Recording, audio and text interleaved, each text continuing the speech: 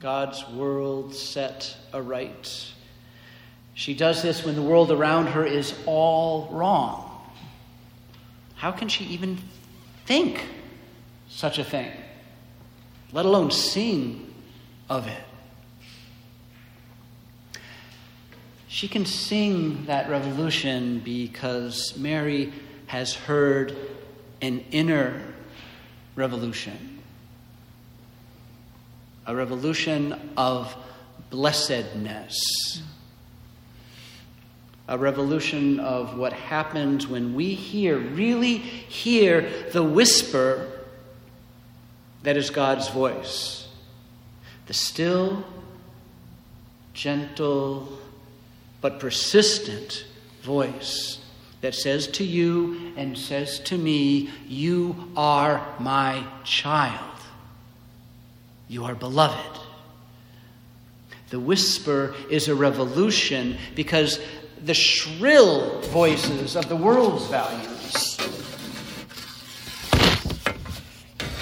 that shriek that we are valuable only insofar as we are useful or relevant or powerful or beautiful.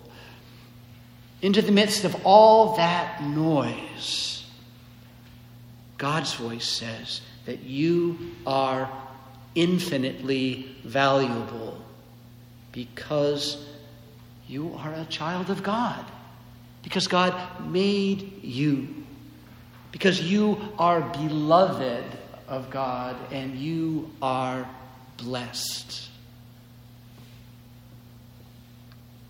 And everyone else is blessed too. That is the basis of the call to love and to justice. Because all are blessed, all are children of God, all are created to live in a world that affords enough for all to live and thrive and rejoice. All are blessed. Mary could sing a song of revolution because she heard and felt inside a revolution of blessedness. And it sounds like a whisper. One of the other things that our world tells us is that if you're blessed, well, then life should be simple. Isn't that the blessing? And yet when Mary said, all generations will call me blessed, she did not mean that her life was easy. When she said yes to the angel and started a scandalous pregnancy, she was subject to a society that would have brought death by stoning for such a thing. And even when she wasn't stoned, she had to be subject to gossiping and clucking and gossiping of everyone in town who knew who was married to who and when the wedding date would be. She had to speak to a fiancé and hope that he would stay with her. And if Mary could have seen further into the future, I don't know that she did, but if she would have seen that this child that she was going to bear was ultimately going to be rejected and tortured and killed on a cross by those same gossiping voices. Her blessedness did not make her life easy. And yet, she sings, all generations will call me blessed. Because in spite of all of that, she heard and she said yes to God's voice that called her to be part of the work of saving the world, and that made it worthwhile. In the midst of all those voices of condemnation and of cruelty, she heard the voice that assured her that she was beloved, that she could reflect, that she could embody, literally embody God's love. And she could be profoundly grateful for all of it. I think that is why God chose this amazing young woman to raise the Son of God. Because she could, in the way she lived and loved, instill in the child Jesus this sense of deep blessedness, revolutionary blessedness, no matter what the external circumstances are. I don't think Mary walked around 6 inches above the ground in a blue-robed cloud of Pollyanna optimism. It's hard to do that when you're ground down by a Roman Empire. I'm sure that she worried. I suspect she complained.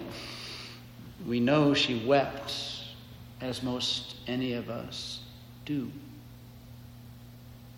But she faced it all with a profound assurance that working through all the pain and all the difficulties, she knew she was loved and blessed by the God who called her.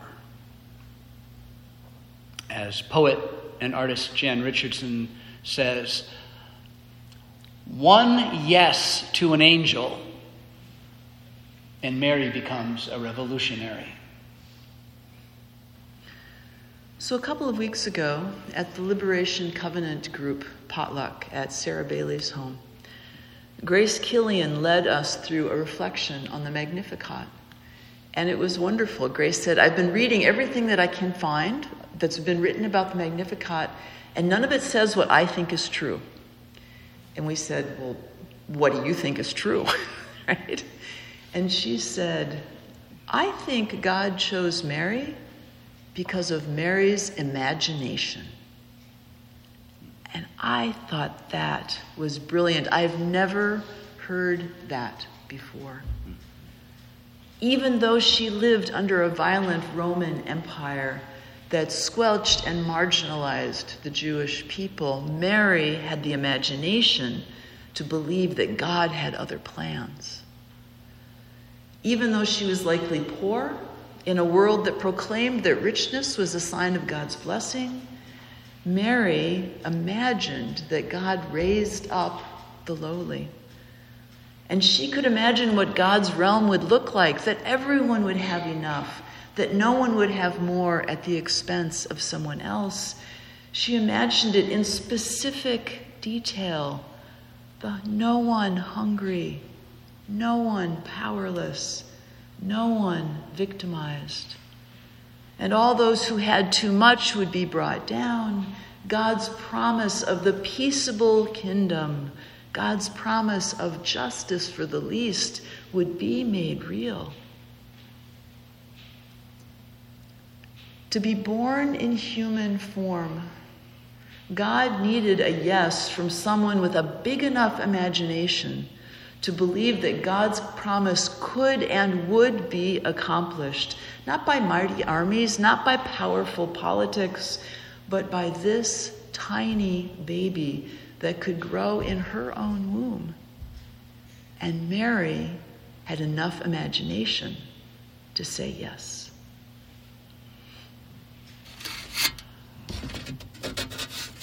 We were wondering how Mary could have such a world-changing imagination. And we think it was because she had a powerful memory. A memory of God's mighty acts of old. Mary knew the story of God's liberation of the Hebrew slaves from Egypt. She knew the story of God's love that was told in the scriptures, in the Psalms. And she knew it was her story too. That she, like Moses and Miriam, she, like the prophets, Jeremiah, Micah, Isaiah, Amos, she was also part of God's great story as a young peasant girl. Because she had the memory of God's mighty and redeeming actions in her past, in her people's past. She knew what God could make possible in the future. Because she remembered God's great love, she knew herself to be blessed. And she knew that through her, all the world could be blessed. To be born in human form, God needed a yes. From someone with a collective memory, to remember that God is constantly working to heal all that is broken, to liberate all who are not free, to make right all that is wrong. God needed someone whose memory was strong enough to believe that she could bear in her own womb God's salvation to the world. And Mary had enough memory to say yes. We believe that Mary had the imagination and she had the memory to hear and bear the angel's good news, to know that she was blessed, to be able to say yes to a call, to be part of something truly big, something truly holy, even in the face of everything that ridiculed her, everything that didn't believe her. Mary had the imagination and the memory to declare God's vision not only for herself, but for all God's people, which is all people, and to sing it loud and joyful, and to live it, to bear this child into the world and raise him up through the political chaos of his day to adulthood. God needed someone with imagination and memory to say yes. And God still needs people with imagination and with memory to say yes, now at least as much as 2,000 years ago. It's not easy to be people of imagination in this world. It's not easy to remember what's been and project it forward into what will be. It's a lot easier to be cynical. It's a lot easier to be weighed down by the news of human hubris and error. But God calls us to more than that. God calls us to better than that.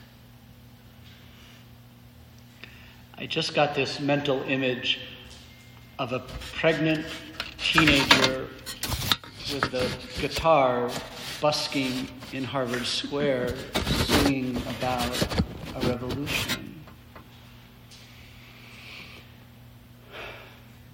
Mary in the Bible sang that song with Elizabeth as her only audience. But each Christmas season, as we read that song and we sing that song, we know we're the audience too, and we have to be the performers.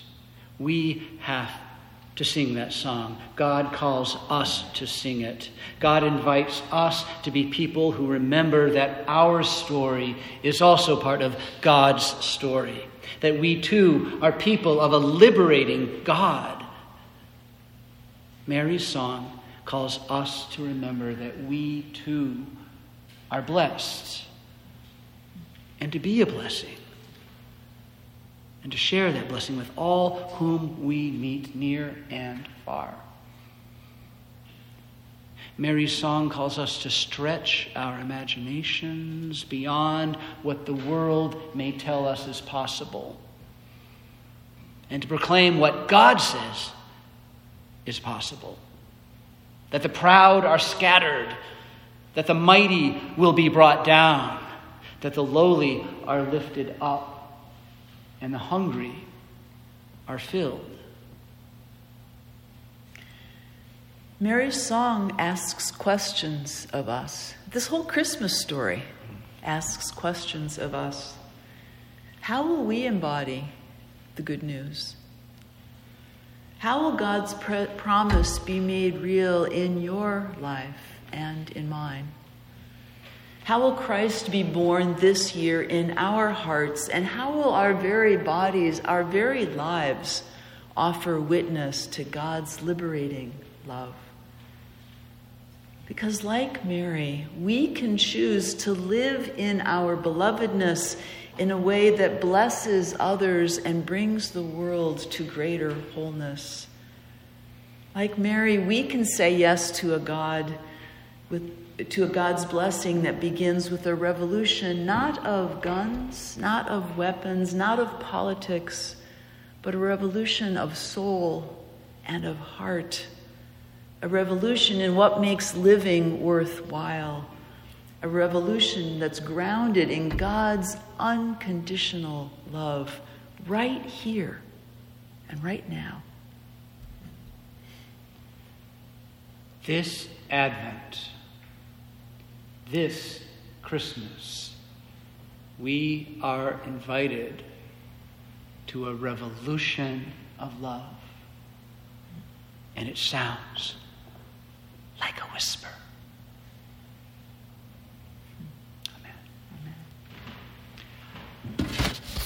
Our next hymn is Lo, How a Rose E'er Blooming. It's number 216 in the red hymnal.